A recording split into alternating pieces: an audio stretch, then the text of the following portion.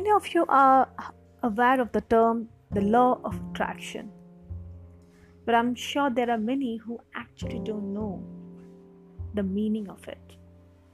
And that's why today I'll be talking about what is law of attraction. The law of attraction is just one of the laws of our universe, like the law of gravity. Just like you cannot change the other laws of this universe, you cannot change this one too.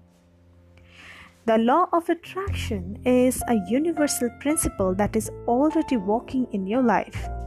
As you know how powerful your thought is, so start intentionally thinking about what you want to attract into your life, such as money, love, and relationships, or health and spirituality, to make the law of attraction work for you.